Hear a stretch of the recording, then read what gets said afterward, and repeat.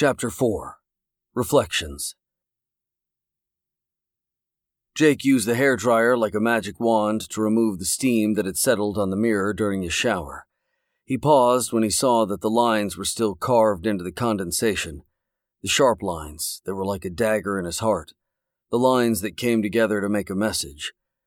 Usually the message never appeared, as he never showered with the door closed. But Melissa was still there, and no matter how many fingers he had put in her asshole, he wasn't going to shit in front of her. The message was simple and somewhat generic. That's all it needed to be. It wasn't meant to be a life-changing mantra or a love letter to last the years. Just a sweet reminder he wasn't alone. As sad stories go, this was up there with the best. It had happened over a year ago, shortly after he had broken up with the only girl he ever considered making it permanent with. Just like with Melissa, there had been some girl who didn't get the memo and had lingered, even though the sexual interaction had been completed and there was nothing more to say or fuck. He took his time attempting to wash the miserable sex and alcohol off himself. He wanted to give the lingerer more opportunity to get the fuck out of his life. By the time he had finished, the steam was dense and humid, and Jake soaked it in. As he stood in front of the basin, something caught his attention in the fogged-up mirror.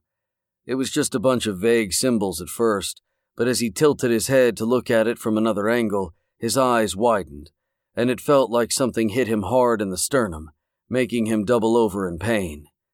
The message stood out like a Catholic priest at a child abuse survivors meeting, tormenting him, reminding him that he was still, and forever would be, a piece of shit. A year later, he was looking at it again, still a prisoner to a sex guest lingering outside, refusing to leave, refusing to get the memo. The message was scrawled in neat capital letters across the top of the mirror above his blurry reflection and completed with an exclamation point that had a little heart instead of the dot. The message read, "Thinking of you."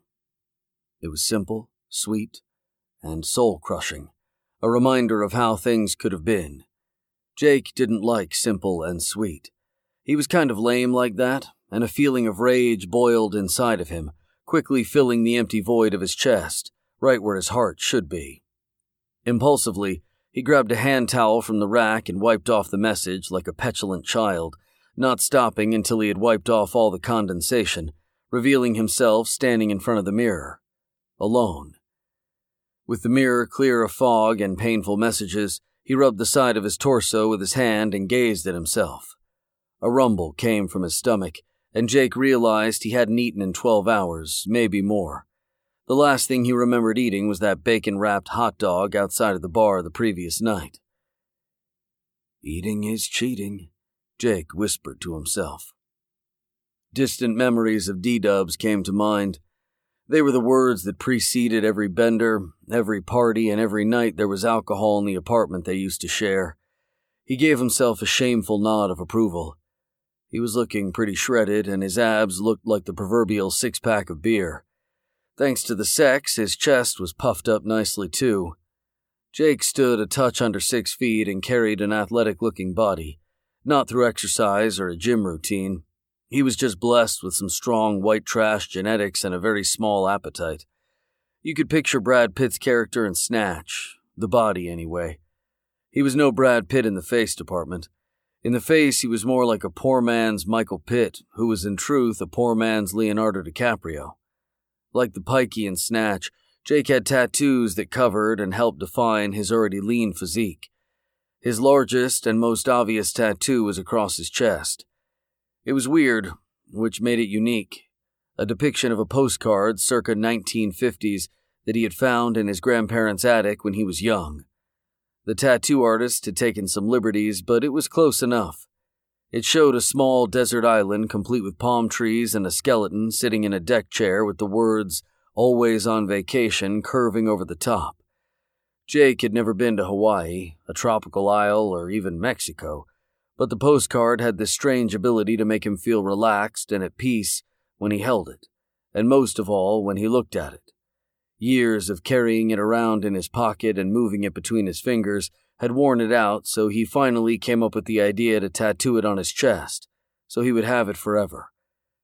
As with all of Jake's great ideas, he didn't think this one through either. He didn't realize he could only look at it in the mirror, and when he did, it was reversed in the reflection. But he still found himself caressing his chest when he was anxious. #no regrets. Jake opened the bathroom door slowly and peeked out into his bedroom and scanned it, doing his best Terminator impression. "Hello?" Jake asked, hoping he wouldn't get a response. There was no answer, but Jake didn't want to get his hopes up just yet. He threw the towel on the bathroom floor and did the glory walk across the room, noticing that Melissa, his ever-endearing sex guest, had made the bed. "I knew she was a good little hooker," Jake muttered as he put some boxers on.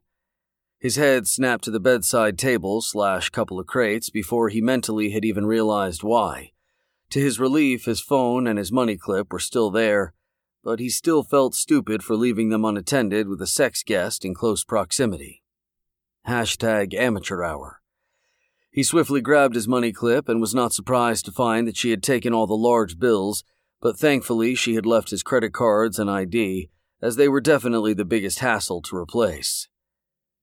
"Bad hooker," Jake scolded as he slowly shook his head. The money wasn't an issue. It would have been $200 maximum, easy come, easy go, but he just hoped beyond hope she was the pro that he assumed she was, and had gotten the fuck out of his place as soon as she swiped his cash. There was no way in hell he wanted to deal with that train wreck. @Killing Jake. Feel like shit. Excess partying combined with brutal memories and poor decisions has got me all doom and gloom. #suck it up, Mary.